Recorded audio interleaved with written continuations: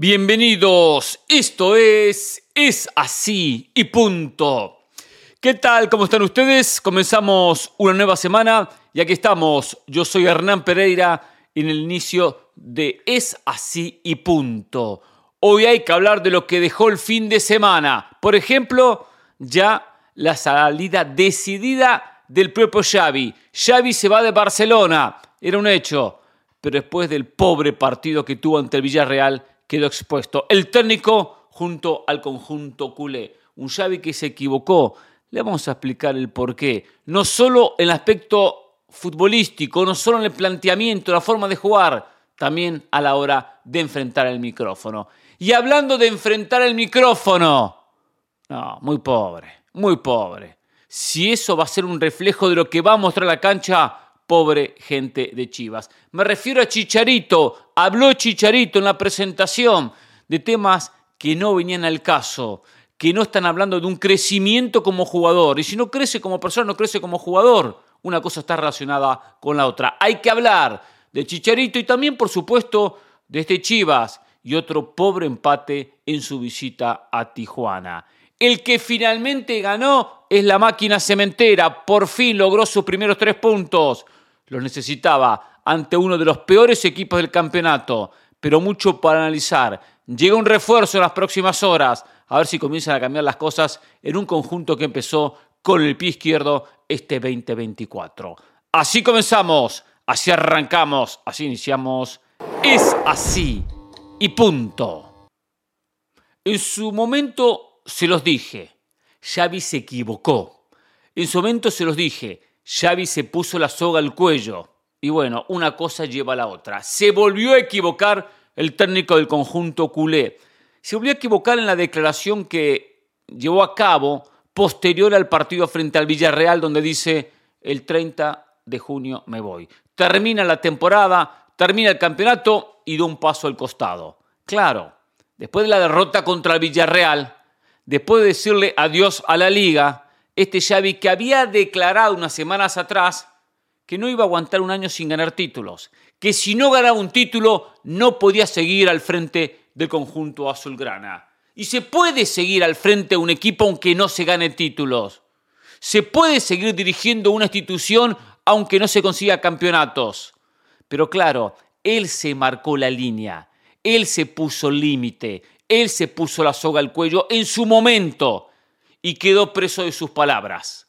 Porque ahora, cuando declaró eso, a los pocos días, enfrenta la Copa del Rey y queda eliminado, en la Liga pierde ante el Villarreal y queda hoy a 10 puntos del Real Madrid, a 11 puntos del Girona y un campeonato que también empieza a quedar fuera, aunque matemáticamente tenga una pequeña chance.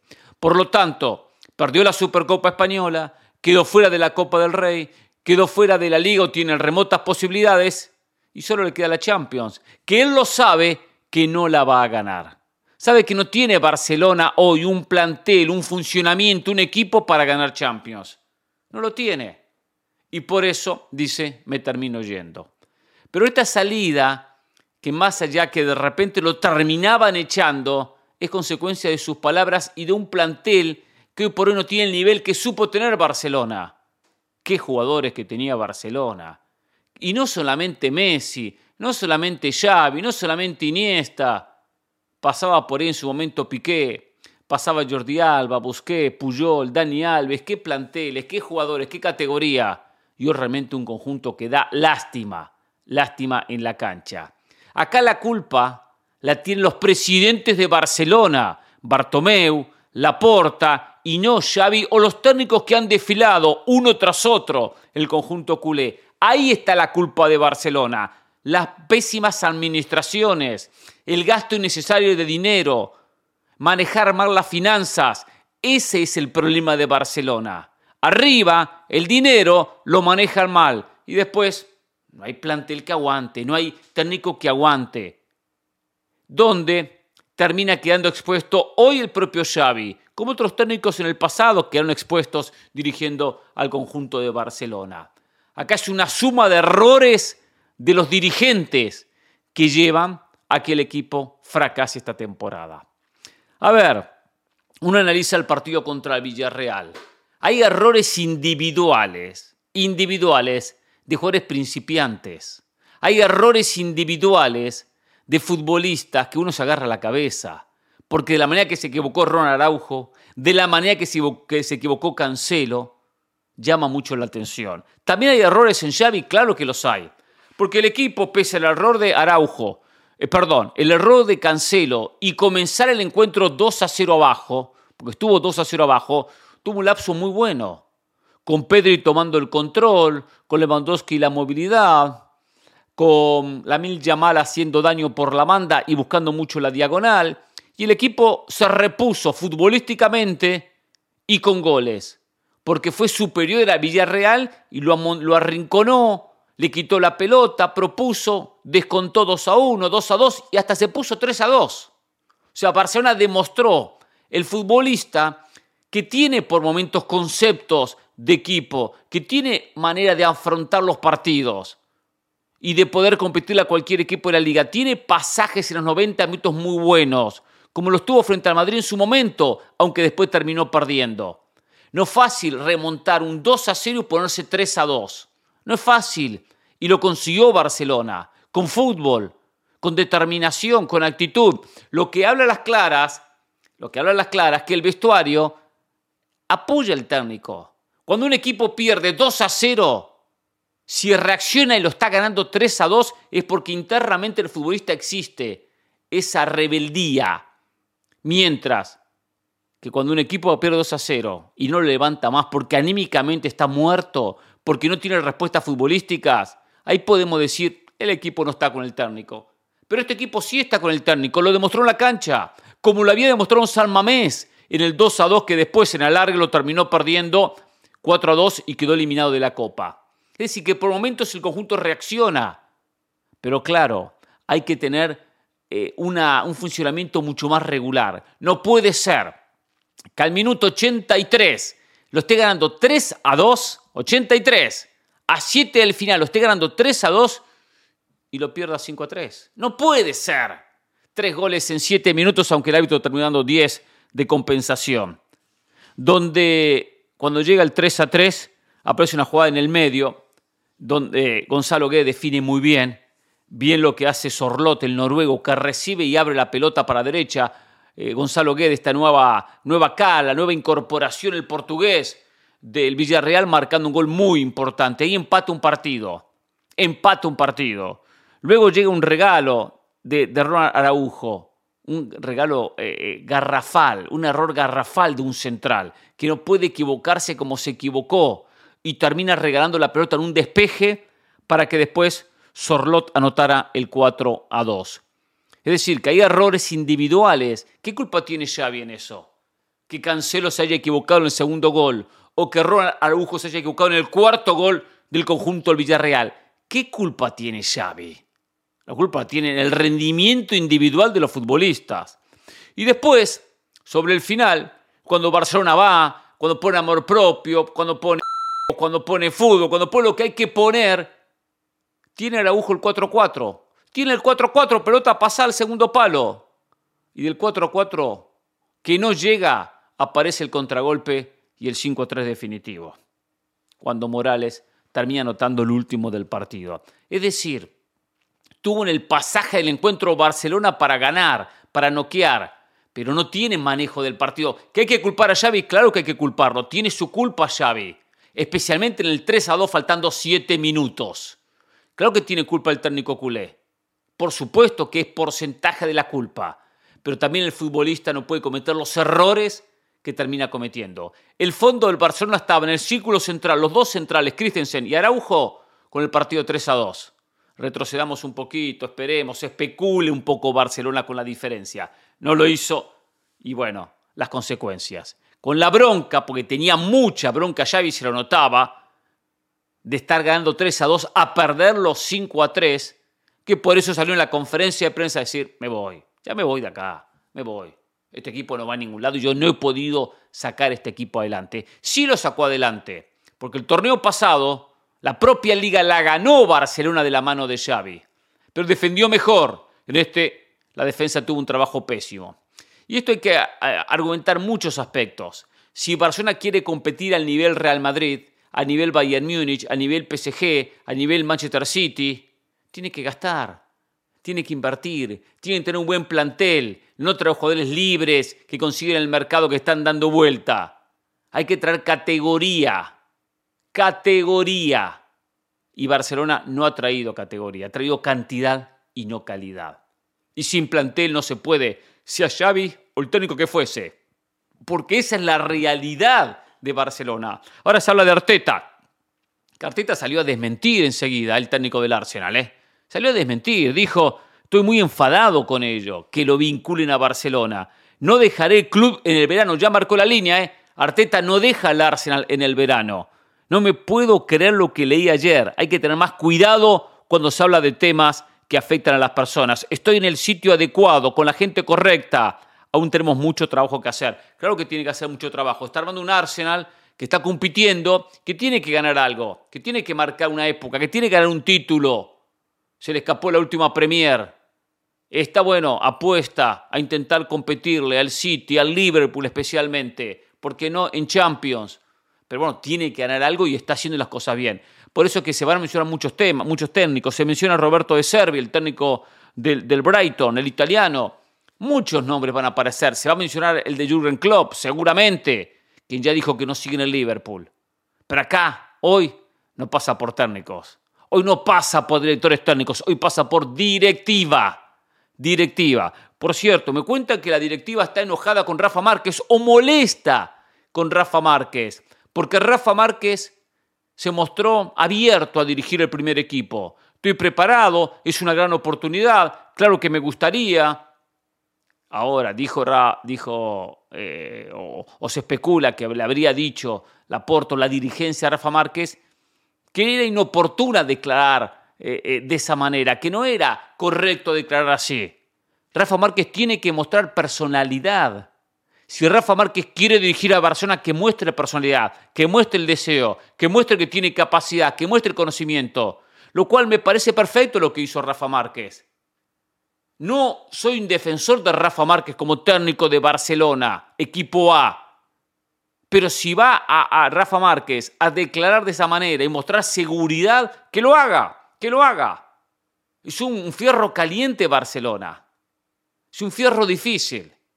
Ahora, seamos claros. El que usted quiera, Klopp, Arteta, Rafa Márquez, el que quiera.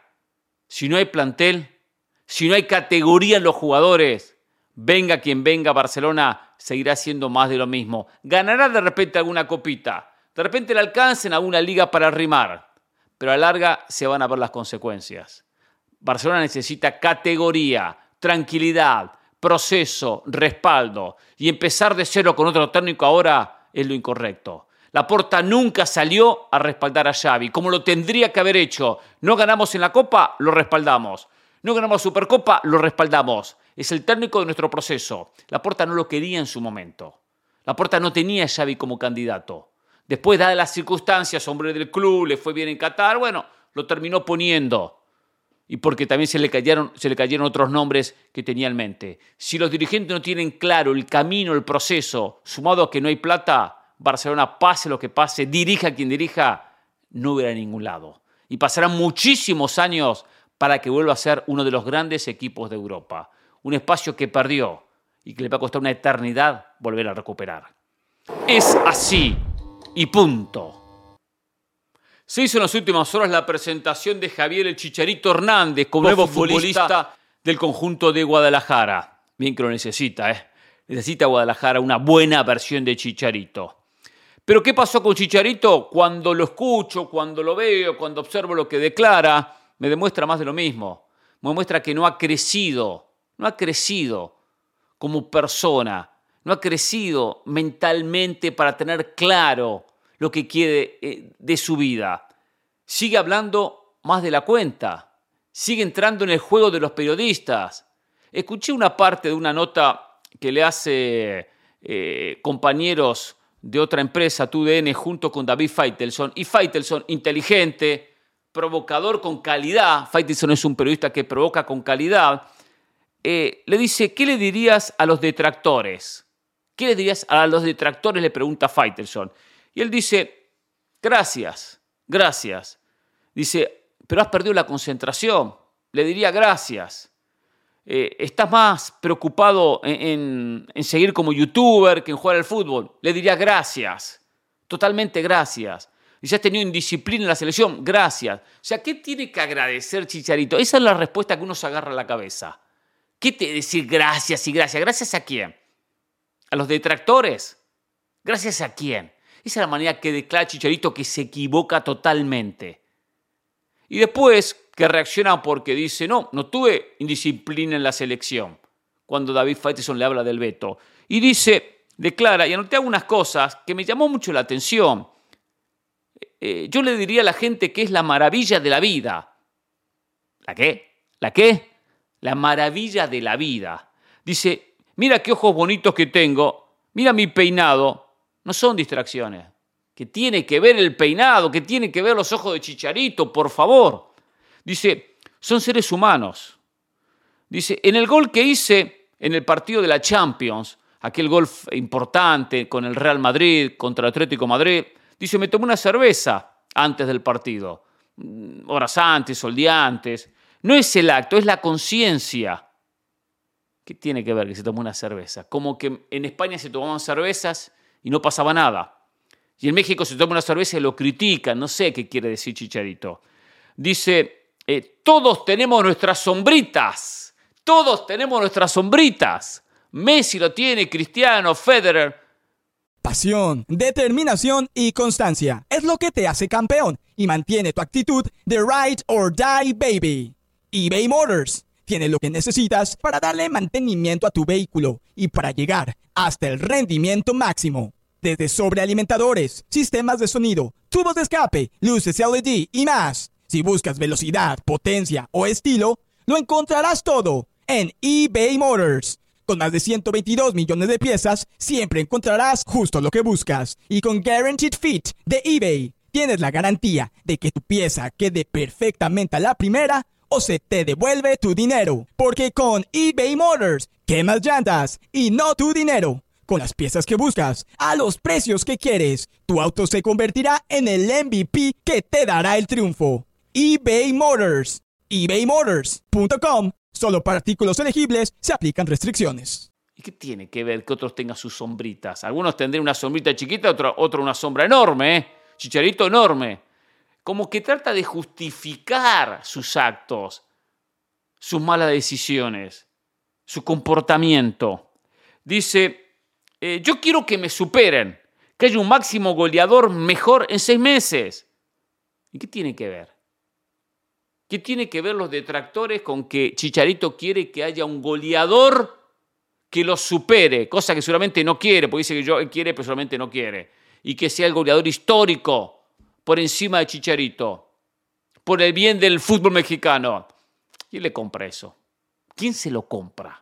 Nadie, nadie. Ser líder tiene su precio. Chicharito es líder, nunca fue líder. Chicharito nunca fue líder. Dice que el líder tiene su precio porque uno se tiene que poner duros con el grupo. Chicharito nunca tuvo liderazgo, no tuvo personalidad de líder. No lo tiene. Hay mucha responsabilidad en los medios. La verdad, es una sarta de estupideces que dice Chicharito. Es una sarta de estupideces, una tras otra. ¿Ese es el Chicharito que vamos a ver en la cancha? Entonces uno diría, pero nada tiene que ver. No, sí tiene mucho que ver. Cómo tengo la cabeza y cómo tengo el fútbol, cómo tengo la cabeza y cómo tengo mi comportamiento para prepararme para los duelos que voy a tener en la cancha, cómo me voy a concentrar, cómo voy a hablar en un vestuario, cómo me va a respetar el grupo. Con estas declaraciones, con esta manera de responder, no gana respeto Chicharito. Tiene que aprender a responder. A ver, a los detractores les voy a decir que cometí errores, pero que de esos errores he aprendido. Y aquí en más mi comportamiento va a ser mejor que el que tuve. Ya está, punto final. Termina ahí. Ya está, termina ahí.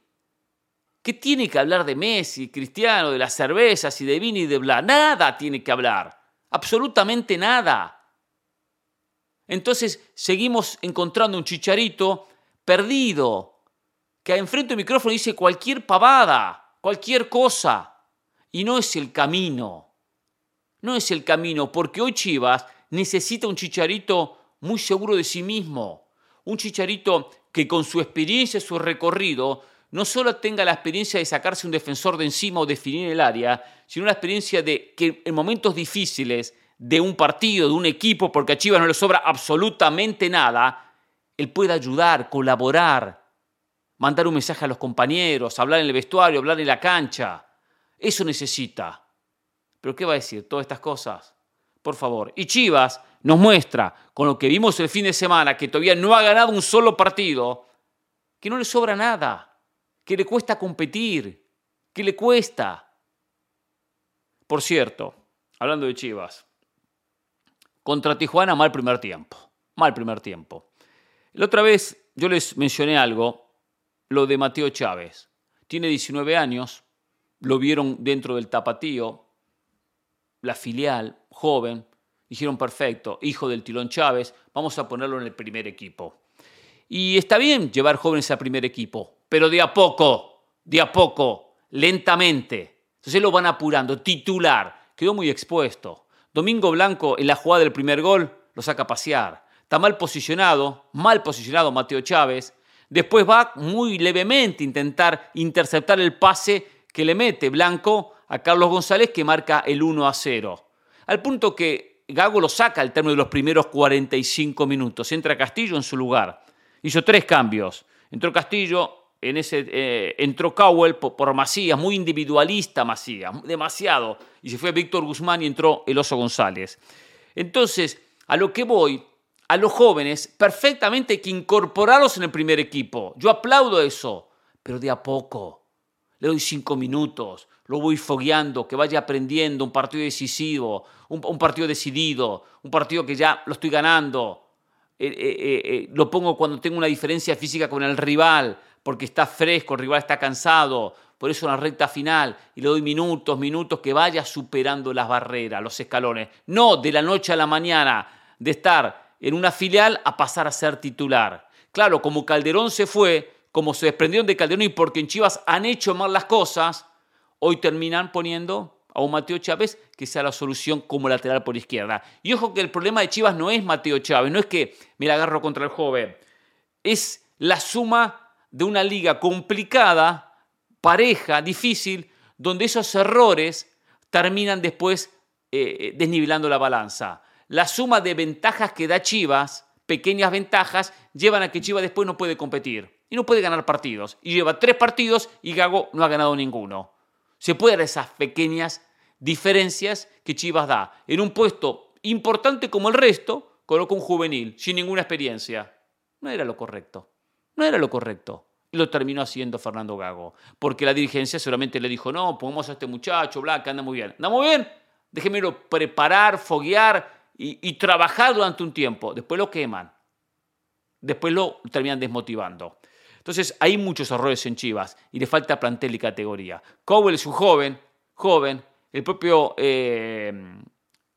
Chávez es joven, Castillo es joven, Castillo llega como solución, Cowell llega como solución y son jóvenes. Por eso me refiero a Chivas y a Chicharito.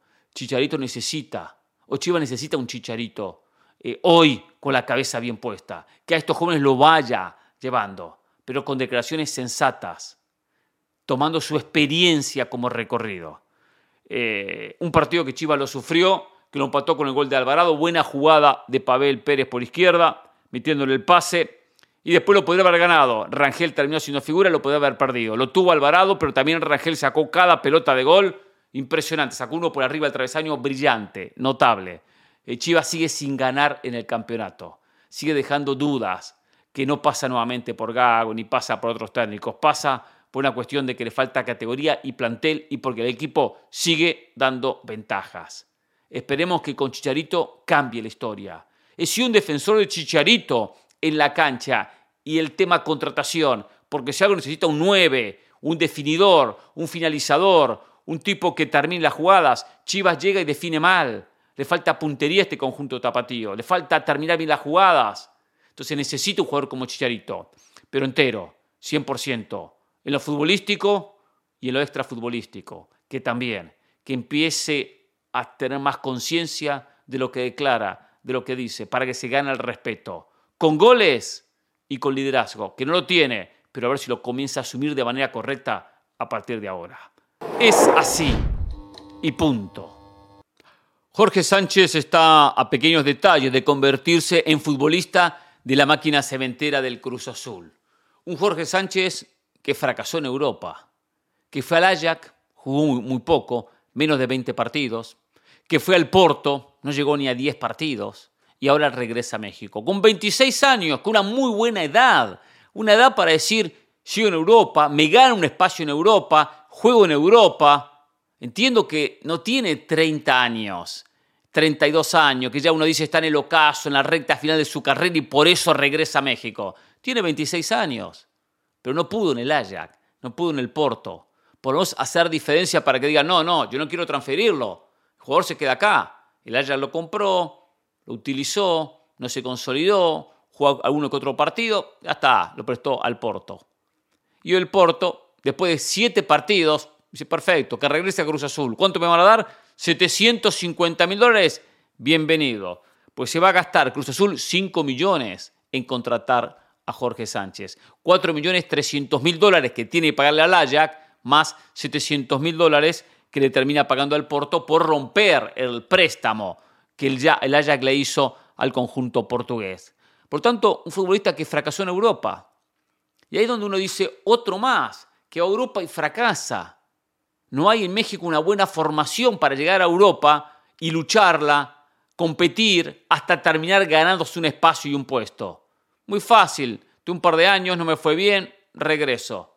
Cuando tenía un espacio en edad para que Jorge Sánchez hubiese continuado en el viejo continente. Pero claro, consolidándose, no jugando poco y nada, como le pasó en ambos equipos. Para Cruz Azul es una manera de arreglar los problemas de su técnico, los problemas que ocasionó su técnico.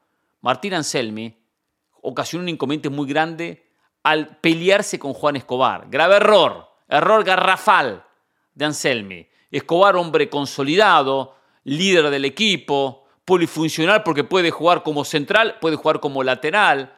Entonces un hombre ya fijo en este armado del Cruz Azul 2024. Se pelea con Anselmi, Anselmi le hace la cruz y Cruz Azul lo respaldó al técnico. Está bien, lo respaldó al técnico.